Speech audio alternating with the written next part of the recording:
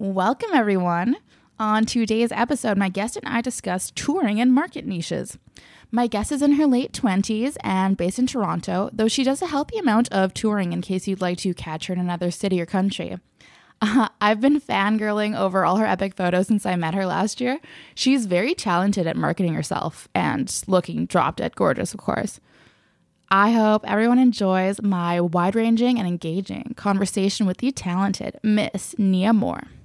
There's a lot of people who are trying things that they've never tried before. Sex! Why do you think people don't see it as work? I don't know. I think there's just too much stigma. What do you mean we can't just go tell people? The vast complexity of human sexuality. The escort. Deconstructed. Hi, Nia. Welcome to the podcast. Hello there. How are you today? Not bad. We are still enjoying the sun, thank God, for now. And we'll hope this construction behaves itself while we're recording. Okay. It's unpredictable. So please tell me, how long have you been in this industry to date? I've been in this industry for about 10, 11 years, on and off. Yeah, that is all I'm going to say. You must know I feel like I'm still learning every day. Do you think you're still learning every day? I think I'm still learning every day because I realize it's not a static industry. It's constantly changing and evolving and the rules keep changing. Totally. So, yeah. God, once you think that you have it figured out, you're starting over from scratch again. But now you know that. Yeah. You're so wise. You must be just really good at being adaptable then, and that's quite the skill. Yeah, adaptability is a very important skill in this industry. I don't really know how to tell myself to get better at that though. You just gotta pray and hope I'm good with change. Yeah. So how did you in the first place find out about this industry or decide to get involved with it? I remember hearing about friends in university talk about massage parlors or rub and tugs. And Those were all the rage a decade ago. I looked into it and decided against it. And then when I was coming close to graduating and I realized that a lot of the financial responsibilities that went along with school were going to end up being my financial responsibilities, because, damn it, promises were made and promises were not kept. That's when I researched this industry. I watched Secret Diary of a Call Girl. That was one of my favorite sitcoms at the time. And I was like, this is doable. I can do this. That's a good show. I like that show. Yeah. It's been a long time. What was that? 2010 it was released? 2008? I don't even know. I kind of want to look this up. It is a classic though. Yeah. How many seasons were there? Was it just the one? No, there were a few seasons.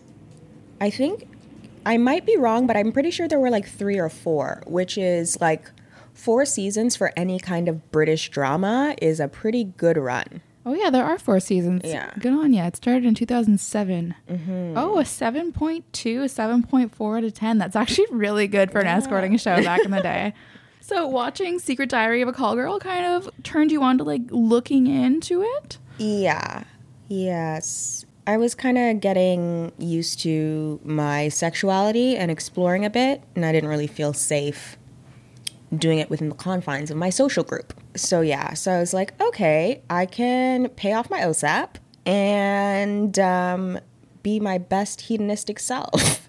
That just sounds like and a it win-win. just kind of made sense. I was not comfortable with being labeled a hoe in public or social circles. So but on the internet, you're like, hey. Yeah, hey.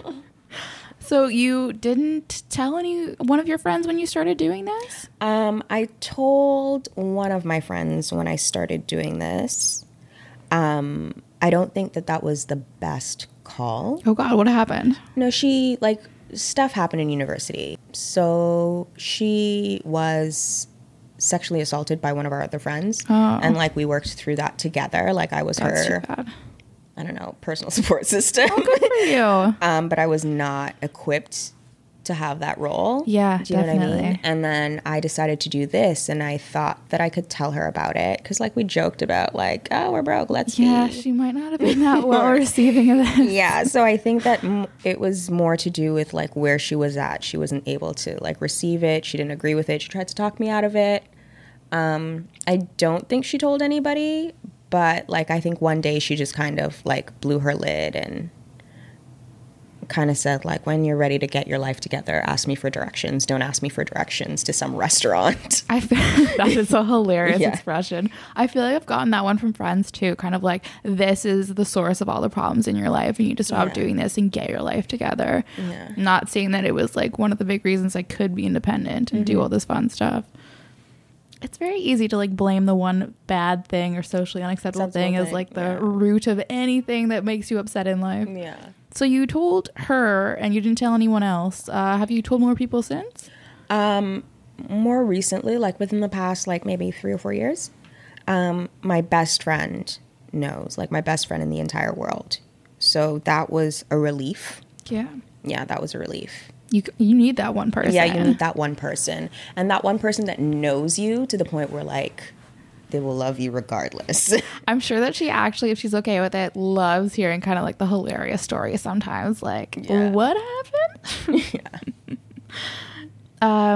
So how did you find out what to do, really? Did you start at an agency or did you kind of like find a mentor? I guess you said you did it alone, so no mentor. No. I did alone, but the agency that I first worked at, I don't know if I should, like, I don't want to, like, name people who I have not spoken to in forever and a day. Yeah, you don't have to say who it is. But yeah, it was an agency in Toronto. Like, they don't get a lot of, like, they don't advertise on some of the usual boards like Turb or etc.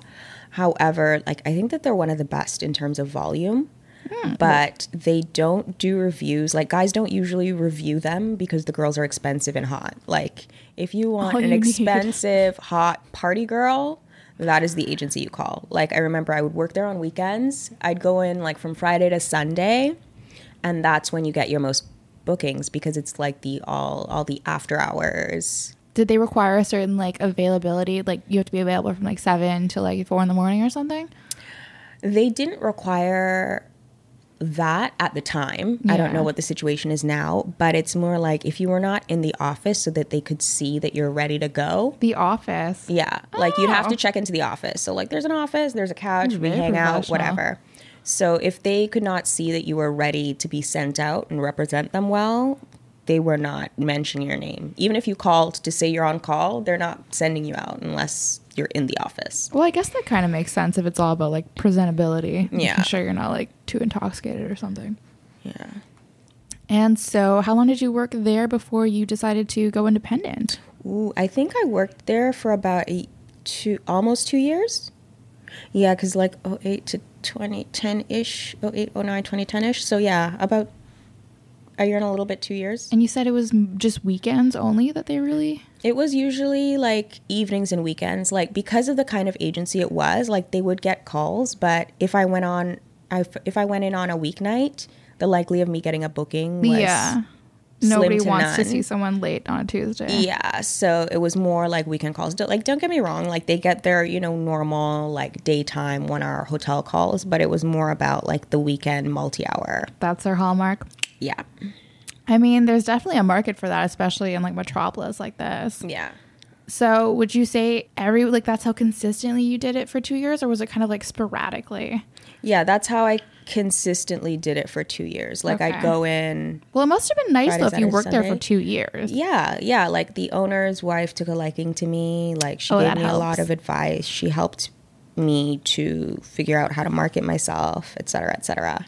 That is very useful advice. I feel like I could still use that, how to market they yourself. hooked me up with, like, an accountant, a doctor that got my Holy. boobs done. I got my boobs done for less expensive than they actually, like, cost because That's she just sent girls amazing. this plastic surgeon en masse. So you hear about that with, like, Hooters and stuff, but, like, I didn't know, like, escort agency owners, like, helped you out that stuff, too. Yeah. That makes way more sense, actually. Yeah. So what do you think stood out the most about working in this industry you never really considered before being an escort?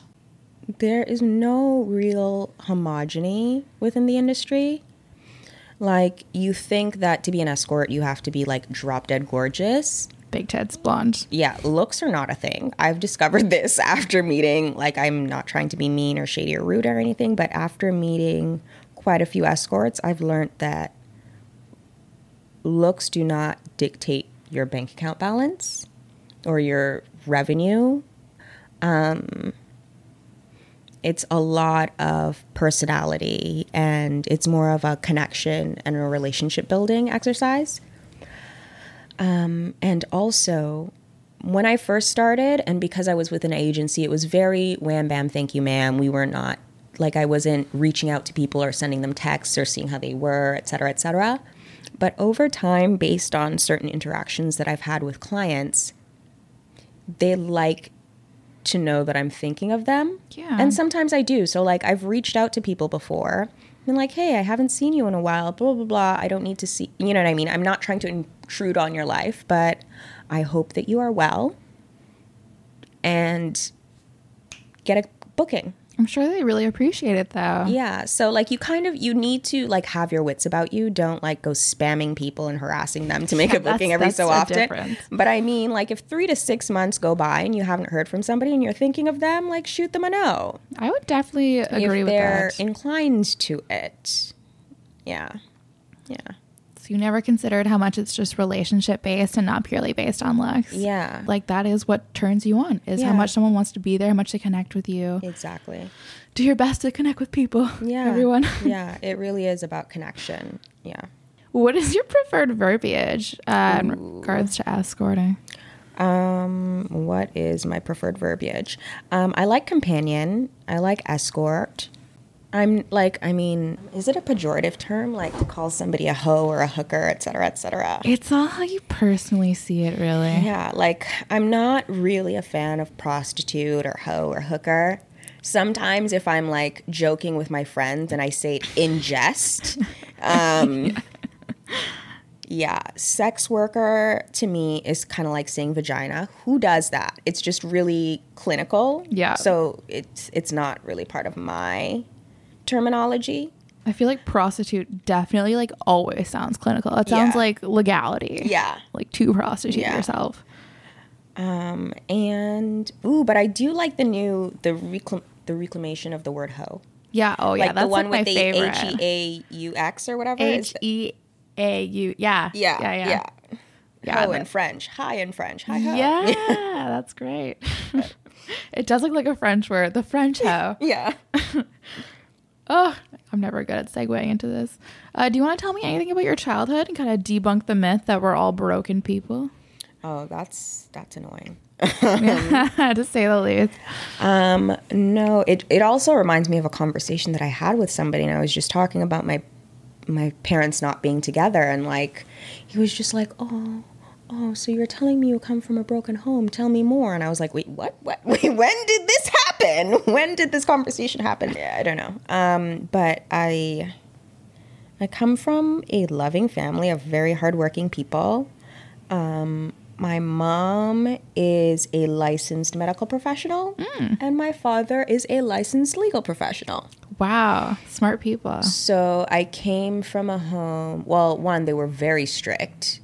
They were They sound like they like the rules. They were very strict. It was a very intellectual family. Anytime I asked a question, it would result in a homework assignment. I would have to research the answer to my own question and report to them. That is genius. Yeah. So that was that.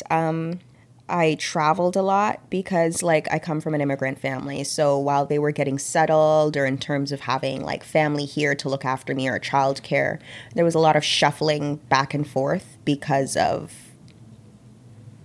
I guess, the move. Yeah. And also, like, after a while, they separated and my dad went back to where he came from. So as a kid, like, I would travel a lot between the two countries, and they just thought it was easier to bring you with them when they were moving around. Yeah. Yeah. Did you enjoy the travel? I did.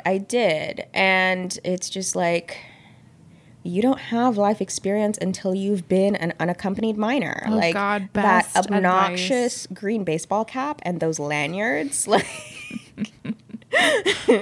Yeah, definitely. It gets you out of your own world, literally. Yeah, literally. Trying to then you think were of what else. Bitten with that wanderlust bug, and that's why you tour so much now, and that's the topic this week. Yeah. I mean, do you want to just get into that then? Yeah, sure. Why not? Oh, okay, great. Well, touring this week, since you are a savant, you are, the first woman I noticed. I was so Yeah, you're the first woman I noticed that made like touring look really luxurious. And I just noticed like that it seemed like you were always on some kind of trip. And I'm like, I should be doing this. Looks way more fun than just always being in my apartment. So could you explain just what touring is for any listener that doesn't know? Touring is exactly what it sounds like. You travel for work. You're a personality. You go to a city where you may have a following or where you want to grow a following. And you put up your shingle and hope for the best. There's a bit more science that goes into it than that. Oh, the touring science. Yeah, I mean, everybody's touring protocol is different. I did a couple of US tours in the very beginning. Before I had a real brand or reputation, I had no reviews. Like one of my first reviews was from a New York tour. So that's a bad thing to have no reviews? If you're going to NYC, yeah. If you're going to the States, like because you're going to the States and because of the legalities over there, they want to make sure that you're legitimate and you're not LE, et cetera, et cetera. That's true. So the reviews help to legitimize you as an escort. Do you think it's the same today with reviews? Are they useful when touring? I think that they're useful with touring, especially after I just went to Australia. I didn't have any reviews there when I started, and it was hard to get bookings. Like after my first review, I found that the bookings flowed a little easier. Yeah. Was the review real, can I ask? Did you know? Did you actually see that person? It wasn't just like a random... Yeah. Okay, yeah. that's good. I feel like you never know. Like someone just be like a fan, which is useful. But yeah. So what does touring like entail for anyone considering doing it? So, I mean, depending on your timeline, some people say it's good to post your ads and announce your tour 6 weeks in advance. Some people do it 2 weeks in advance.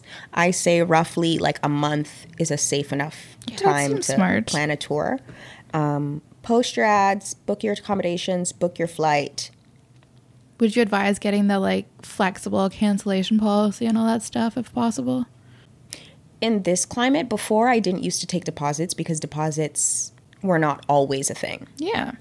I think that now a lot more people take deposits. So I would suggest if you're going on tour, take deposits and then travel based on how many deposits you have. I go on tours because I have enough of a client base in each city. So like I know in Vancouver, even without advertising, there's $3,000 worth of bookings in that city for me. Is that how it started with you touring? Yeah, actually. I started touring because I went through a slow period in Toronto. Okay. That's how I started touring. That's a good reason. I went through a slow period in Toronto, and I noticed that I don't have a Toronto base of clientele. Most of my clients, especially my good ones, are from the US, or my Canadian clients are from out west, whether it's Vancouver, Winnipeg, Saskatchewan, Calgary. All of my best clients are from Western Canada, or they see me in Western Canada. They might be from somewhere else, but that's where we usually connect. So as a result of that, I was just like, okay, I can't control your work schedule or your meeting schedule. So if you can't come to me, I will come to you. And that's how I started touring out west. And like since I've started going out there, I've built a bit more of a following. Mm-hmm. It would be nice to tour like Winnipeg and Saskatoon and Calgary a bit more. I find that they're a bit more fickle, but even Vancouver Calgary, is my I've heard, spot. like, I've heard great things about Calgary. I've heard great things about Calgary and Edmonton. For me, Calgary is so-so. Like I'll tack Calgary on to a Vancouver tour. I will not tour Calgary on its own. Yeah, that seems smart. Yeah. How many days do you kind of plan when you go on a tour to like just one city, let's say? Or I guess it could be if you're doing like a whole Western thing. Like how many days per city would you say? I think it depends on how much you're looking to spend and make. Like, I mean, if you have enough pre-bookings, make it for as short as possible so you have less overhead. Right. Right? But if you're like me and you want to do a whole bunch of cities and you also, Vancouver is one of my favorite places in Canada. Just want to soak it up. Yeah, I just want to soak it up. So I will usually stay there for at least a week. Okay. I think 4 days is the shortest Vancouver tour I've gone on, but I usually stay for a week. If you're going to fly from here, that's like a long flight. Yeah, it is a long flight. So I usually stay there for like a week and then I will tack on Calgary, Saskatoon, Winnipeg onto my trip home after I've done Vancouver. Yeah. I mean, I guess I would probably say the smartest thing to do for deposits is even like get like an airline gift card. And then there you go. Yeah, that's my preference. I want Air Canada or WestJet gift cards. I want Uber gift cards. Smart. Yeah. I didn't know you could get Uber gift cards. Dude, I have an Uber gift card on my account from Australia, and I need to go back to Australia in order to use it. Stop. So it's on it, but it says this card is not available to use in your region. What a nightmare. So you got to go to the Canadian website when you buy this? Yeah, like you have to go to whatever region you're using the gift card in. Because I realized, because I even got a Christmas gift and I tried to put into Uber and Uber was saying that it wasn't valid. And then I realized I'd reinstalled Uber after going to the States. So the Uber on my phone was US Uber and it wasn't accepting the Canadian Uber gift card. Think it would talk to itself. I was just like, it's my same name and email address across all of the Uber accounts. What is the problem? I've heard the same thing for Amazon, actually. Yeah, that actually does happen with Amazon as well. I've been like scared because I got like 1 or 2 Saks Fifth Avenue gift cards and I think that would said American and I'm like, am I not going to be able to use this here now either? So I've just been like putting it off. That used to happen to me a lot with Victoria's Secrets. A lot of my American clients would come up and give me Victoria's Secret gift cards that I could not use in the store here or online to get shipped here. So you couldn't even use it online? No, I'd have to do cross-border shopping. Wow. Yeah. Ugh. Pay attention, everyone. So what kind of costs do you have to like factor in? You factor in the airfare, the hotel, and then would you say that's like half of in total what you earn? Or like for someone considering doing this, what would you say is a good like just place to start with like expenses and like how much you should plan to like make on top of that? So it's not like a huge shock or like what is worth it since you've done it so long to you? What's your go-to? I think that I always preamble everything by saying everybody's different. Of course. But I was reading a business magazine when I was kind of like planning this, like, you know, those marketing texts, blah, blah, blah, blah. Yeah. And it says whenever you're breaking into a new market, put 20% aside for your marketing. Okay. So I don't know how true that is, but I know if I'm touring a place, like when I used to advertise heavily in Vancouver and Calgary and those cities, I would maybe invest $3,000 in a tour. Including airfare and hotels. So including and airfare and accommodations and marketing and stuff. And that's for like a Canadian tour. Like I don't even know what a US tour entails anymore because like they charge $300 and change for like advertising. Like that's anybody crazy. got time People for have that. been saying that. I had no idea. No, it's obscene. Like that's why I told you, like when I first started, I went to the States and I was like, nope, no thank you. No thank you. Doesn't seem like a lot of returns. Yeah, these other places you go to seem like way more fun. And also less intimidating. Yeah, Like but you're not also, gonna get arrested. like, the ladies that I used to tour with, they were already established in those places. So I'd be hanging out with some girl, and she's like, yeah, I have to send certified checks home in the mail because... Right, I was wondering about that. She'd get drafts from the bank. She'd go to, like, a Money Mart or whatever and get bank drafts or certified checks and then send them to herself. That's gambling. But that's because she made, like, fucking 30 grand after like 4 days of touring in New York City. And I was like, I can't hang out with you. Like I like you, but we can't be friends because that is not even part of my reality right now. Yeah, no, I get it must be really fun to work in New York sometimes. But I guess I'll never because I've worked in New York. I've worked and I've done well. I've worked and I've broken even, and I've worked and bombed. Would you say it's like across the board even, or like New York? Yeah. New York is like shopping at Winners. New York, that's a very good analogy, actually. It's like shopping at Winners, and anybody who shops at Winners knows what I mean. That one good day makes up for those 3 months of shit. Yeah. I hate myself so much for so many Winners purchases, come to think of it. So do you have a certain amount of clients now that you'll require before going? Or for anyone new trying this out, should they at least have 1 client if they're thinking about going? At least try to have 3 and just kind of hope for more when they go? Yeah, I think so, because that's basically how I started touring. I had regulars in every city. Like I had $3,000 in Vancouver and $1,000 in every other city, so it would just make sense. Yeah. Like I'd know that my costs were covered and I could kind of grow from the bit that I could count on. So I think that you should either get deposits or have a client there or have like at least 2 to 3 reliable clients there. If you don't take deposits, I'm not big on gambling. Like, I don't like touring blind. Yeah. However, Seems like it would not be fun. You'd just be freaking out the whole you'd just time. be freaking out and stressed. Yeah. Do you think there's less or more risk with like touring? Just because, I don't know, maybe you don't have people there, or is it just traveling up by yourself? I am pretty strict with screening. Like, I've just been doing this for so long. Sometimes people complain about like messages and stuff they get, or they complain about clients, and I'm thinking to myself, that's not a client. You haven't seen him and he hasn't paid you. Not a client. Yeah. Yeah. The hotels have like treated you well though, and like it hasn't been an issue like that way, or like traveling with cash.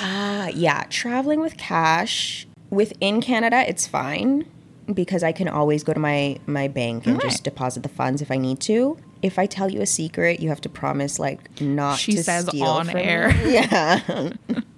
Like, for anybody that like wants to hide money, like your suitcase has a lining. Yeah. Like open the zipper part of your don't think suitcase. you came up with this. I'm Yeah, sorry. like I just, but that's just my thing. Somebody was like, where do I put my money? I was like, why are you asking me that?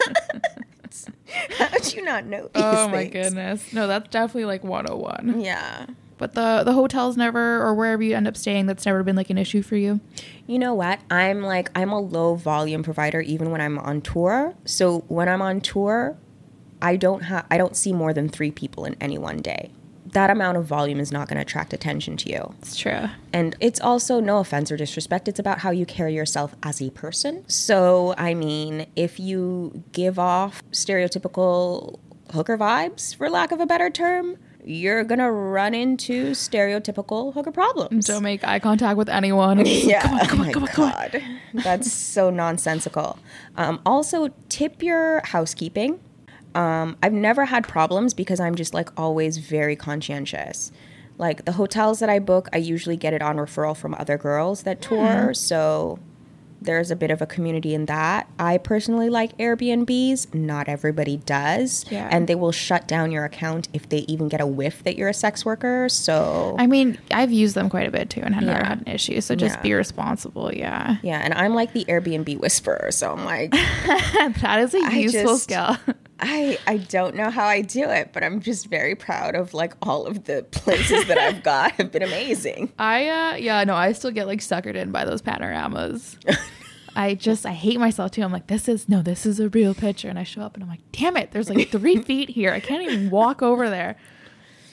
Oh man. So I don't know that it's always a good idea to like reach out to a companion and expect like free advice. But in the touring case, do you think it's acceptable to reach out to other companions and kind of ask like which hotel they stay at, just like which ones are sex worker friendly? Do you think that's okay, or is that annoying? I think that's okay. I think that that's fine because that's information that I'd be more than happy to share. Sometimes you just get spammed and inundated with so much information that you don't get back to everybody that just asks you for help. Yeah. It all looks like the same email sometimes Yeah. after a while. And you're like, didn't I answer this? Yeah. Okay. As long as it's not like annoying right off the bat, then that's good. Because I feel like touring especially, I would ask women I think that have toured just like what specifically. Yeah, like what hotels you use, what advertising platforms work. Like that's fine. And that changes like every month, to be honest. And, like where and people that's the thing. advertise. Sometimes people ask a question and I'm like, dude, I'm trying to figure it out right now because something has happened Let's band with together. the escort algorithm world and I don't know what's going on. I mean, yeah, it's insane. It is week to week almost. So And especially with Sesta and Fosta, they've kind of mucked up my business, which I do not appreciate. you and me both. Would you say it's a better business model in general to just not be fixed in one place? Yeah. I think that if you stay in one place, you're definitely going to be limited. Like I said, I am based in Toronto, but my best clients are not from Toronto. So you met them Period. for the first time when you went over there, or they once came here and then from then on? Yeah, they came here. Okay. And then from then on, like they came here on business or whatever. And we hit it off and like we have an ongoing relationship. I'm going to do this. I'm going to live this life. I want to go to Vancouver since that's on the approved list of travel destinations. What are some other places you go? I have been to New York, DC, and Boston. I've been to Seattle. I've been to San Fran. I think for anybody that's been to DC, DC is bomb. Yeah, like I saw even sex worker documentaries from there and from San Fran too. Yeah, and that time when I was telling you, like I went touring like 10 years ago to the States and I didn't have a reputation or anything like that. New York was always a little fickle, but DC was just solid. Really? Yeah, every time I went to DC, it was solid. What was But the solid hotels about it? there are just exorbitantly expensive. In DC, oh, that makes sense actually. But the clients are solid. And you cannot get early check-in to save your life. You might not even get checked in until like later on in the evening. So just a word to the wise, don't book dates on your arrival date. Like that's just asking for disaster. That is good advice actually. Yeah. Unless you're a very important political figure, don't expect any special treatment in DC. Well, we already went over this a little bit, but could you just kind of name some advantages and disadvantages of touring in general? Touring, the advantages of touring is that you are fresh meat in a new market. Oh, fresh meat. So that even sounds nice. if the local market is tired of seeing your ads or seeing you, for lack of a better term, tired of seeing you. Tired of it. If you go to a new market, you're giving them a new option and you're there for a limited amount of time. So it's about that scarcity. Exclusivity. So it prompts people to book you for the small amount of time that you're there. And I found as well that some gentlemen prefer to just hire touring girls and they don't like seeing locals because of the risk of bumping into people in their daily lives. That's really fair. Especially in Vancouver. I've had so many clients say that to me, that they've bumped into somebody here or they see them there and it's just like they don't want to deal with it. And I've actually seen quite a few Toronto gentlemen in Vancouver. No way. They don't want to see Toronto providers or they don't want to see me in Toronto because they've got their own lives, they're busy, but they hobby when they're on the road. Like a lot of people hobby when they're traveling for work and not at home. It says on Google, 2017, Vancouver's population was 675,000. That's quite a bit smaller than Toronto, so it makes sense why you would want to see someone that doesn't live there. Yeah. Very good point. Yeah. I actually have never seen a client on the street here in Toronto, but I'm just like waiting for the day. Oh my God. I'm going to be so awkward. I was like minding my own business, living my best life. Coming from my normal job, which at one point was at a courthouse. And I was walking through the Sheridan pathway. Like, you know, you leave Old City Hall, you go into the Sheridan Center and you're walking through the path. I know exactly what you're talking about. And so some gentlemen, I'm hearing, hi. And I'm walking. And I hear, hi again. And I'm walking because I don't see anybody I know. And it doesn't occur to me that it could possibly be a client. And then somebody pops up in front of my face and says, hi, I thought it was you. I'm like mortified. I am like in my little business suit, like living my own best civilian life. Don't do this, I'm folks. thinking to myself, like, why on God's green earth? I was just shocked into silence. I didn't say anything in the moment. What did you just like I walk just said away? hi. I was like, Did you recognize hi. them? I knew exactly who it was. Oh, and I was just God. like, what is wrong with you? Like, he apologized for it later. He's like, based on the look of your face, like, I think that you were a little shocked. Really violated your boundaries there. Sorry.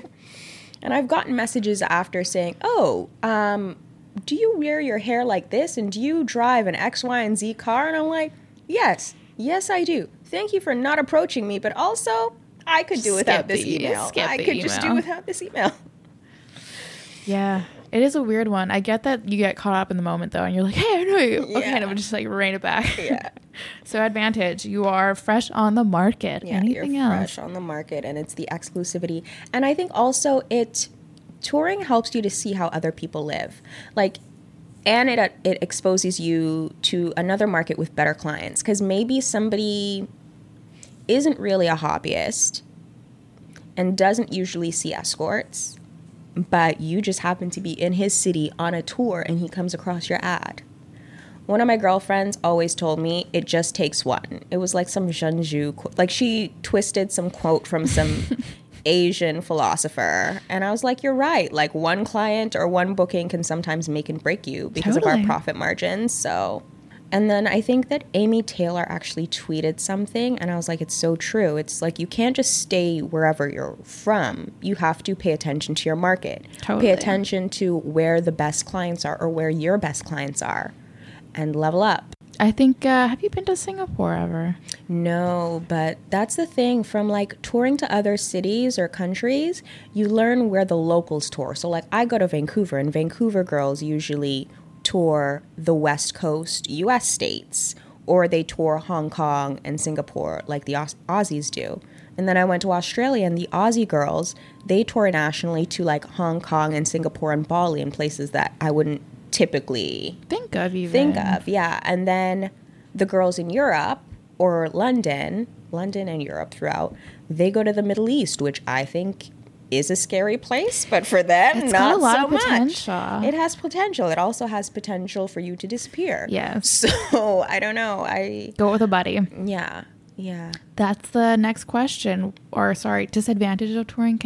I think they're all pretty obvious, but is there one that Yeah. stands out more? I mean, the loneliness can kind of get to you because if you're on a tour and you're dead or you have a dead day and you're not comfortable exploring the city by yourself or eating at a restaurant by yourself, your life's going to suck. Oh, I love that you said that. Like, you're not always comfortable Yeah. or like in the mood to be alone and like Yeah. doing all of this emotionally draining. Work by yourself. So getting out and about and feeding your soul is very important. There's once that I toured with a friend who's no longer in this industry. And like it was one of the best tours ever because there's parts where it was slow or like I was feeling down and like we were together and we picked each other up and That sounds great. like we went on little adventures and like we were very supportive. So I think that touring with somebody is nice, but if you're comfortable being alone, you can tour alone. Yeah, It's nice to find a buddy though. that was the next question. Do you advocate touring alone or as a duo? You said both. Yeah. I mean, I think the only reason I don't tour as a duo is because, like, I don't have a consistent travel partner. Like, I'm not close enough to anybody to be like, hey, let's go traveling together. I mean, that sounds Hopefully we ideal. won't kill each other. You know what I mean? Did you also offer duos with that chick you traveled with? Yes, I did. That I seems did. very intelligent because I feel like even that's pretty like hot button, like get in on that Yeah. action. And it's just like, it's interesting because I look at other girls who tour or girls who do duos and it's like, there's a thing to finding like that one duo partner, that crew of girls that like you can work together with, you know? How do you find this magical? Because like I'm very cool at working with people in general, but I've never been part of a clique. I think it's just me personally. It's my personality. Like I wasn't part of a clique in high school. I just like flutter around from group to exactly group. what I did. Yeah. Wait, so when's your birthday? December 14th. Okay. Are you also Sag? No, I'm Libra. Oh, okay. Are they Yeah. kind of similar? I'm not very up to date on my astrology. Yeah, I just flutter around from group to group. So I think that that part of my personality plays into this industry as well. Like I don't have a crew per se or a clique. It As it keeps were. you free as a bird to tour all you want. Yeah. Yeah. What are some tips you could maybe give other escorts out there thinking about touring to like better prepare themselves? There is no crystal ball. I would say have realistic expectations. Very good place to Have start. realistic expectations. Like get very clear on what your bottom line is for the tour or what your long-term goals are, because if your bottom line is to tour and make a certain amount of money, and if you don't make that certain amount of money, then you're screwed. It's a lot of pressure. That's a lot of pressure versus this is a long-term business plan and you're touring to, make a certain amount of money, but also build a base Yeah. in the city that you're touring in. Because I've had amazing tours to Vancouver and I've had one particular almost bomb. Like if Peyton Alexander didn't save me, I would have bombed. Oh, shout out. Yeah, shout out to Pacific Paramore. I was just like, what is this sorcery? Like, Vancouver's always great. Why? I'm not even, like, what is this nonsense? It's like, you have a client base, but I think that that's why deposits are going to become a thing for me going forward. So look at it like a business you want to sustain in the long term and not just like a all of a sudden thing you do for a weekend without any preparation. Yeah, because that's a better answer to that question you asked me about what did I discover about the sex industry. I think when I started, I was young and naive, and I thought that this was a quick cash grab, and there's no such thing in life as a quick cash grab. Oh, no. So I was like, yeah, I'll do it for a year. And it was like, no, boo-boo. Like, no, not at all. I think we all like slowly had to get through that. Yeah. Did touring help you find your market niche? I think that if you are part of a niche market, touring will help your business. Because if you're part of a niche market, that means that you're not mainstream. You're not going to make as much money in your home city. However, if you take your niche market on the road and you diversify, you're going to have more chances of financial success. Did other people kind of like help you find your market, your niche in the market, or did you like figure that out yourself? I was talking to you about this before, that I really just kind of labeled myself a GFE and then honestly kind of stopped brand awareness like completely there. Like how did you figure out where you fit in or what your brand was? I think that just from the agency that I worked at, like between learning certain things from them and then being on my own, like I find that if you are part of a niche market, it's best to be indie. Because if your agency or wherever you work doesn't know how to sell you, they're not going to sell you, and things are going to get awkward and you're going to be unhappy. And you'll probably feel really bad about yourself, and you could actually be like making bank. Like I think that if you are part of a niche market, it's best for you to like have a real sit down with yourself, think about who you are as a person and what you project out into the world and how people perceive you, how men perceive you. Whether you ask some friends or some older male friends, like, what do you think of me? Or like, list these three things. Kind of just woman like am I? do some market research and then figure out what you're comfortable packaging yourself as and put it out to the world. That sounds so like it sounds manufactured. It sounds so but manufactured, but it's just like a more commercialized version of yourself. Oh, commercial for sure. Like we're selling our personalities among other things. You better and that's know the what thing. that is. It's about selling your personality. So in terms of like labeling yourself a GFE and leaving it at that, you need to sell your personality. I have a girlfriend in Vancouver. She does like little taco dinners. She loves hockey. That's adorable. She talks about it in her Twitter and web copy. And as a result, she gets clients who like hockey, who like tacos, who want to have dinner with a lady in her place. I have another friend who is a Raptors fan. If they're on, she's like tweeting away. And because of that, she gets people who are drawn to her personality. Some ladies like champagne and lubes, and they get clients that like champagne and seeing girls in lubes. I notice that whenever I'm my best self and I post things about like my yoga or meditation or philosophy or like legal matters, I get clients that mirror that or reflect that or have the same interests, you know? And it's much easier because it's less of a charade. The more you are yourself, the less you have to pretend to be somebody else. Yeah, I mean, I think we all start out thinking we have to adhere to some just stereotype idea of what it means to ask for it, but there is definitely a market for whatever your brand is, and like you won't be happy trying to fit into some other mold. Just there's definitely people out there similar to you looking for what you are selling. Would you say it's fair to say that someone's place in the market kind of changes over time? I think so, because the market changes over time. The you know trends, what I mean? like how often do the you think trends? they Oh my god! change? Okay, like for example, when I first started, Twitter was not a thing. Right, me neither. And it's so disgusting. Like I almost want to start a new profile because one, it shows you that I've been on Twitter since like almost like 2010. Really? I don't want that out there. Like I want to change the date. I want to start a new profile and change the date. Yeah, you got to make a new one. Right? But Yeah, it wasn't like a thing then, and I've had Twitter since 2010, and I hardly tweeted. Wow. Now, 2010. Twitter is such a vital part of like some people's marketing, but you also have to have that same self-awareness with your business. Do your research. Are your clients coming from Twitter? Did they find you on Twitter, or did they find you from ad websites? Because if your clients are not coming from Twitter, don't invest that much time into creating this little Twitter persona or making sure you're very active on there.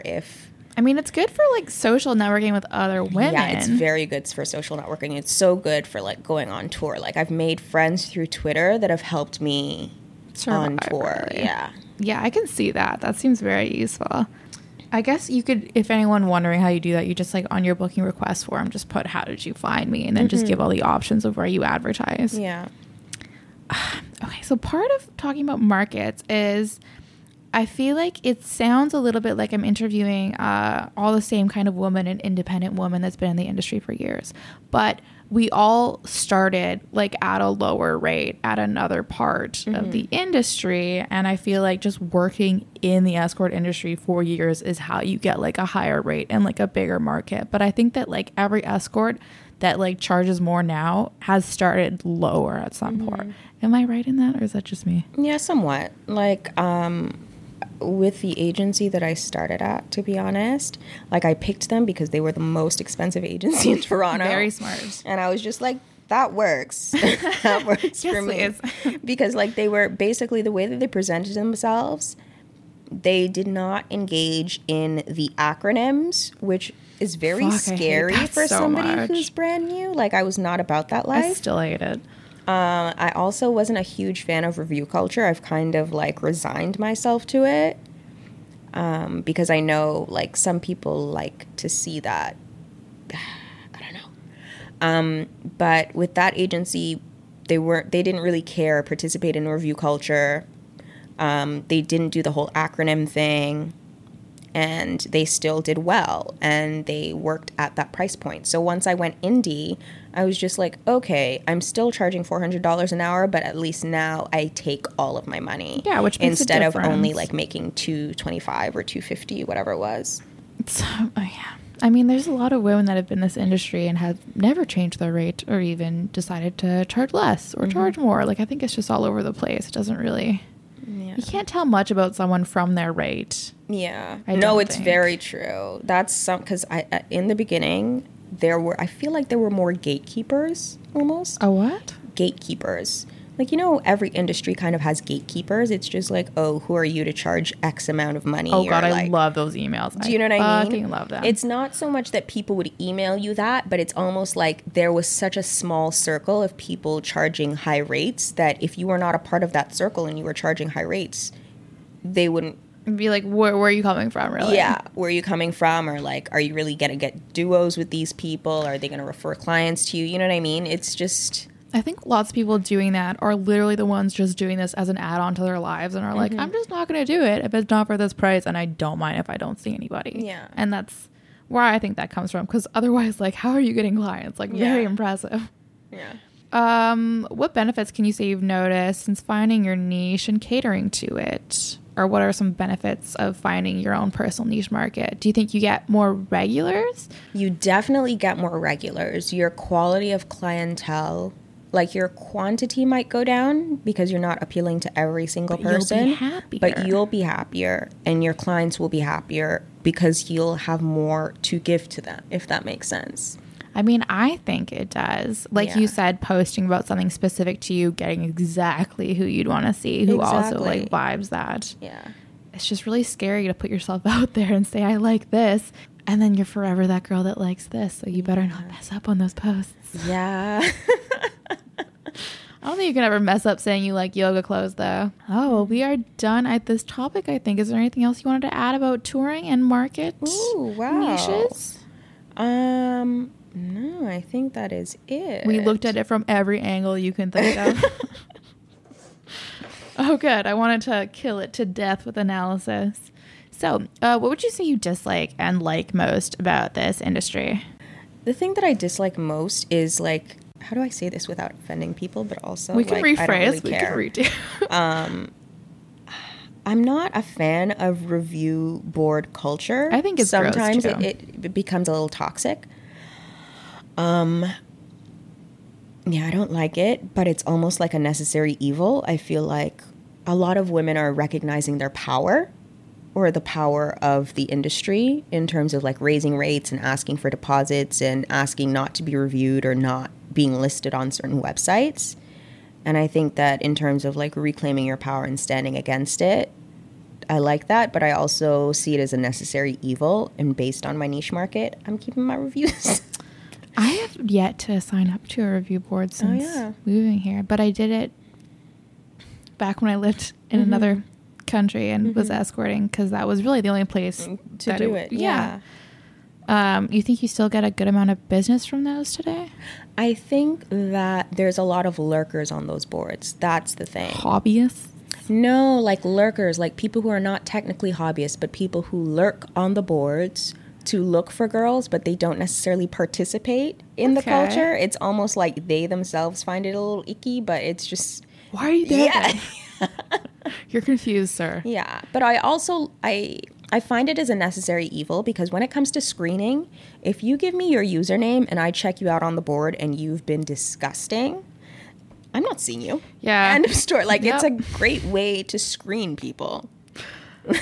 Why would they give you their real handle then, though? No, because they don't get it. They're just like, oh, I'm a member of the board. Like, she wants my board handle. That means I'm a hobbyist. That means no, I'm checking out who the hell you are and what you've said to see if you are somebody that I want in my personal space. That actually is a really good way of getting a summary of someone. Okay, so dislike the review culture, though it is a necessary evil. Yeah. What do you enjoy most about the industry? I like the ability to meet people and pick their brains. It's amazing to like meet and talk to people that you otherwise wouldn't really interact with, or the kind of the interact. Yeah, like the topics of conversation, and like it's almost like you're paying me to be my mentor. Thank you very much. You're paying me to have the coolest conversation of the week. Like, yeah, I've just learned so much about people, about certain professions, about marriage, about relationships, about boundaries, having healthy boundaries.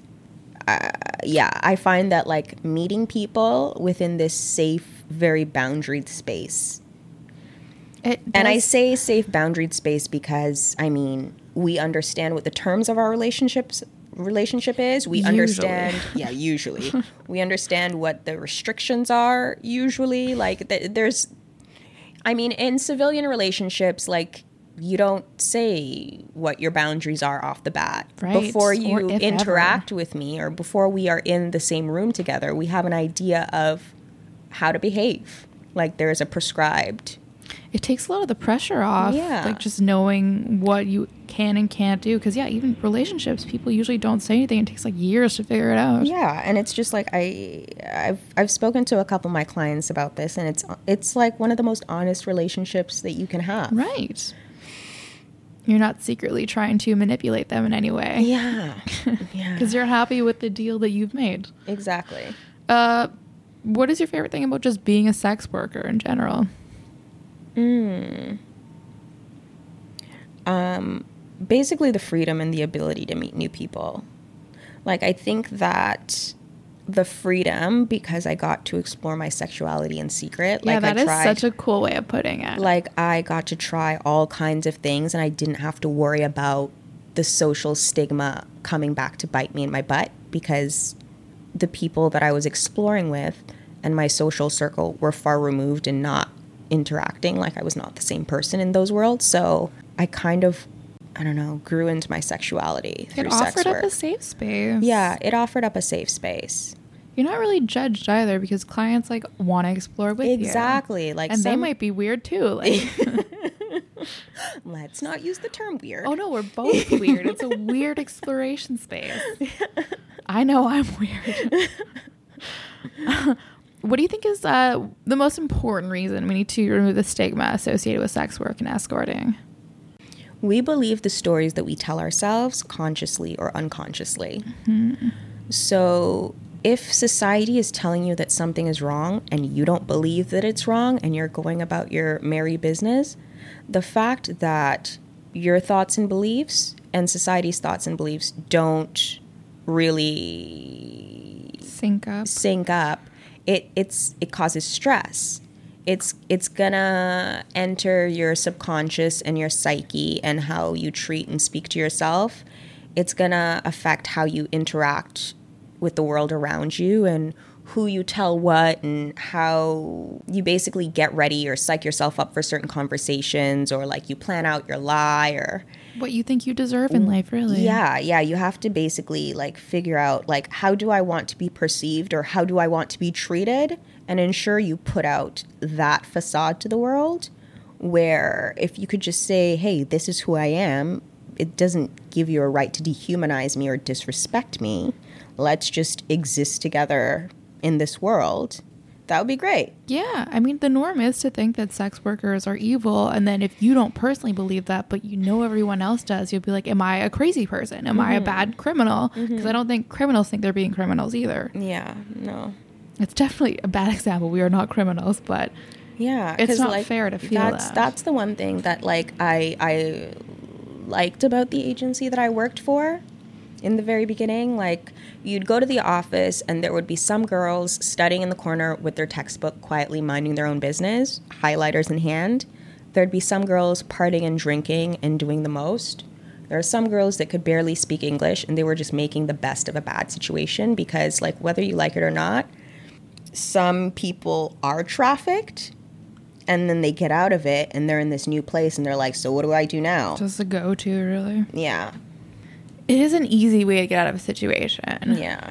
But Yeah. I mean, so if being open about your involvement in this industry was socially acceptable, do you think you'd be more willing to let everyone know, or would you still keep this confidential? Like, is your sexuality still something to keep to yourself?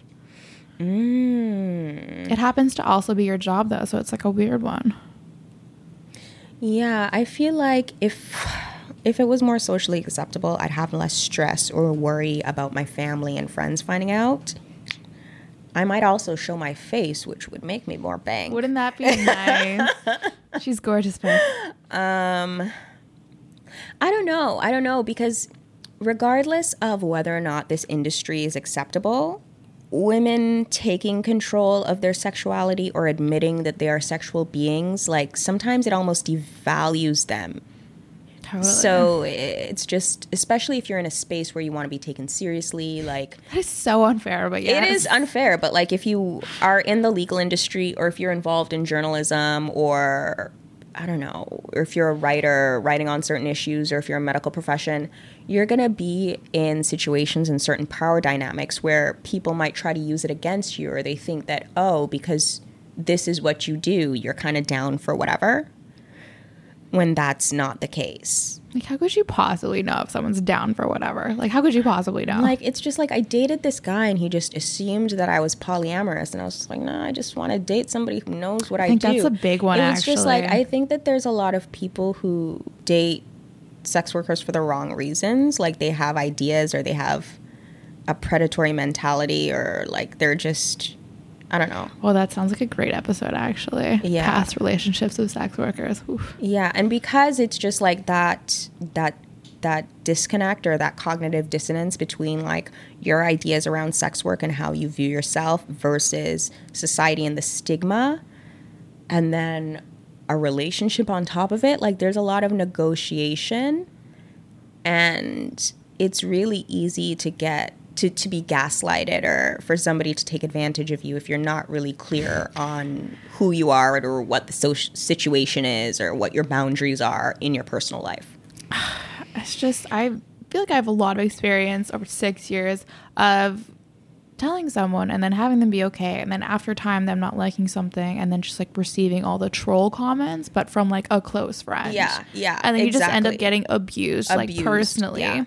And I don't think these people mean to. It's just been the ingrained stigma, and they're like, I'm supposed to think this is dirty and bad. It's just like automatic to like spew all this hate out at you, even though I actually like you. Yeah. Whether it be a friend or a partner or whatever. There's a lot of Yeah. like emotional abuse that And goes on unintentionally, I feel. 10 years in, I've seen and witnessed and like been there for friends like that have gone through horrible situations because of a boyfriend that All of a sudden was not cool with it. Yeah. Like, what is that? Like, some girl was like living her best civilian life, working at her civilian job, and then her boyfriend, like, in order to, like, he was abusive, not physically, not yet, but he, like, threatened to tell her family and out her What to the everybody. Like, fuck? she's, like, stressed out at work, under pressure, doing the most. That's horrible. And he's, like, threatening to out her. So, like, of course, her team of friends are, like, shutting down accounts, removing things. Like, we're doing all the admin on the back end, and she's just like, Guy sounds really what is my insecure. life? Yeah. Well, anyone having some relationships issues out there, don't worry. We've all faced them in some way. Yeah. Not like it makes it better, but Yeah, I'll just stick to my clients. I don't date. It's just too stressful. I think removing the stigma would, help Yeah. all of us maintain relationships in any in way. any capacity, yeah. Much better. And we deserve to have relationships. Like, we do the most. We do a lot of emotionally draining things. Like, the least we can have is a nice, calm relationship Right. to, like, go back to talk to friends, partner, whatever. Yeah. Parents, that'd be nice to have That parents would be back, wouldn't it? nice. So, do you have a retirement date in mind? I do not. I think that when I started in this industry, I was like, yeah, cash grab. And now I'm just like, I have so many more people that I want to meet. I We're have talking so about many the business people. model. Like, it's ingrained now. Like there's so many people that I still want to meet. There's so many places where I still want to go until like my civilian career catches up with my sex work career in terms of income and revenue. I think that I'm going to be here for a while. Also, like, my boundary is marriage and kids. Like, unless Yeah, I like okay. settle down and make a baby with a gentleman. I mean, That's a Yeah. tentative retirement date. That's what would have Yeah. to happen. I feel Yeah. like I might be the same way. yeah, but don't get me wrong. Like, there are some people who like have kids and they still work, or like there's a market for the pregnant escort. Like, There's a market for There's a market for whatever you've everything. got. You Yeah. can sell it if you like it. yeah. Well, cool. What do you? What's your current favorite book, or one you always recommend to people? What I'm actually reading now. We had a different conversation once upon a time. Yeah, forget that day. What I'm reading now is The Four Agreements. Oh, okay. I haven't Yeah. read it, but my friend gifted it to me. I don't think I have it anymore, Yeah. but she loved it. Yeah, like, I was going through a time and my best friend like suggested some books, and that was one of them, and it is very good. It is very, very good. I think she was trying to like quit smoking at the time or something. Would it help with that, or? I think that just like whenever you're trying to grow as a person, because like I was going through, I don't know, like there was a death in the family. I was dealing with stuff. And whenever you're ready to make a change with your life, or like growth and maturity and all that jazz, I think that there's certain books that just work. Like Think and Grow Rich, The Four Agreements, The Alchemist. Oh my God, I And love The I think that there was Alchemist. another one that she recommended to me, but it's just like those books and some sermons, because my grandmas were religious. So Nothing wrong with that. some sermons get me through the tough times. No, I Yeah. mean, personal growth is Yeah. definitely the best investment I can think of. Yeah. Apart from your money, obviously. Think and grow rich. That's so funny. I list The Alchemist as one of my favorites too. Oh, It's such a really? short little fable. Okay, he wrote it in like a day. Really? Yeah, or like maybe it was a weekend, but yeah, he just sat down, wrote all of it, and Yeah. that was it. Isn't that amazing? Okay. I listened to Oprah interview him. He's such a happy man. He was like put in a psych ward. His parents put him in a psych ward. He has such an interesting story. I just feel bad because, like, I just feel like if I were to come out to my parents, like, that's actually my biggest fear. If they were to find out, or if I were They'd to come put out you to in a them, psych ward. I wouldn't put them above. I wouldn't put it above them. Like, they're the kind of people I'll that, come get you. I promise. I'll put a tracker. like, on I you. put the notice out to quite a few of my friends. I was like, do not let them. That goes without saying, doesn't it? Yeah. Here's Nia's biggest Yeah, secret. that's my Here biggest it secret is. / fear. Like, Your my parents parents are have one crazy. too, though, is the important thing to remember. They Yeah. did something once upon a time. Yeah. I'm sure it was nothing close to what I've done. But all right, great book recommendations. Do you have a personal motto or something you always try to remind yourself? Just do your best. Just excellence in all things. It's kind of a yoga motto. If you look into like the definition of yoga and the Yoga Sutras of Patanjali, Like, your best may change from situation to situation, but do your best. Like, your best may be different today because you're tired or you have an exam or because you're traveling, but it's your responsibility to be the best version of yourself in every situation and give 110%. Yeah, if you're going to try something, try to do it to the best of your abilities. And only judge yourself. Don't judge by other people what their best is. I'm still guilty of that. I'm always like, okay, I guess it is better than what I did yesterday, but still I could be doing this. And that is a kiss of death. Ooh, who is your biggest companion crush at the moment? My biggest companion crush. Or crushes. I think Chanel Carvalho is one of my biggest companion crushes of the moment. That's so weird. I don't even want to say that on like the podcast because it's like, oh, I don't like interact with you all the time, but I'm just like a creepy lurker and be like, yes, that's exactly what we do. Your photos and videos are hot. Teach me your ways. That is exactly what this is all about. Like, I stalk a lot of people and I'm like, how does she look so good? Why are my photos like this? It's just like, I just feel like, do you spend a day like in the mirror with your phone, like testing out like little moves or angles to like get that like signature style down? And like Isabel Graf, like somebody said something about her little video clips being iconic, and I was like, yeah. Okay, now I want to check it out. Yeah, Isabel Graf. I wonder if I have but like her little vignettes and stuff. 24,000. Yeah. She's on a hiatus right now. Good for her. Everybody needs a break. Yes. Damn these pictures. I wasn't following her, but now I am. All right, well, I hope that these ladies hear this and are smiling to themselves right now. It's nice to know people admire you, though, and look up to you for doing a good job. It's really nice. Yeah. We don't say it enough, so you just got to embarrass yourself a little bit. Just a little bit. One day someone will be like, Nia More. She is my biggest crush.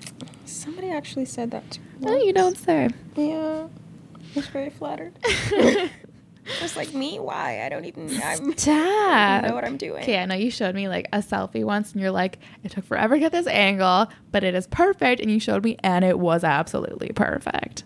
Which selfie? It was like you in a bathroom with like a towel on your head one day. Oh, yeah. It looked really good. You did a really good job. That was my best selfie of all time. I'm like, you know exactly what I'm talking about. Best selfie of all time.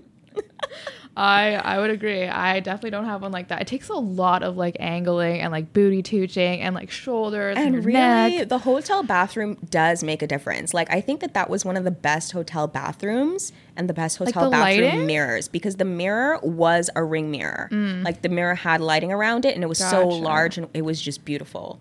And I just got a lens for my phone. Oh. Yeah, you know those lenses that you put to like make it macro? It's almost like a professional lens but for your camera phone. Okay, I'll be doing that with the new phone I get. I'll show you my little lens. I think I have it in my bag. Okay, yes. I bought one of the like case light that light up. Oh, yeah. And that worked pretty well, but since I'm like blocking out my like half my face I'm like, there's no almost doesn't even make sense. Yeah. All right. Well, I think we're all done. Is there anything else you wanted to say to all the escorts and listeners out there? No, I think that is it. We are good. We covered it all. We did a great job. Thank you so much for being part of this. Yes, it was lovely chatting. Taking all your time out of your day. All right. Bye, everyone. Bye. Good job, team. All right. Thanks to everyone for listening. I've attached Nia's website and Twitter handle in the show notes in case you'd like to check her out or get in touch. You know, I was thinking about why it seems like I only have a certain kind of guest on, ones that are independent. And one of the reasons is that these ladies have almost all stated that they did not start out independently. That's just where they are now. And it's kind of been nice to hear their slow evolution. I think that if you work in this industry, you will naturally get to independent if you do it for long enough, because I think just the freedom of working for yourself is just inevitable in this industry. I'm not against having any kind of escort or client on this podcast. I had originally reached out to a few ladies to be on the show, but now it's very much people seeking me out to share their story. I'm not seeking out any kind of particular guest aside from passionate people, and I do have a noticeable wait list at the moment. I hope that interviewing different people naturally offers up a nice diversity of guests, and I'm doing my best to be as inclusive of the large variety of escorts in this industry. It is definitely of great interest to me to paint the full picture of what it's like to escort and who is an escort in the 21st century. It's all just going to take time. I'm very thankful for all of you listeners and your continued interest in this podcast, and I hope I'm giving this industry a platform that is doing it justice. Well, happy Monday, everyone. Till next week, stay curious.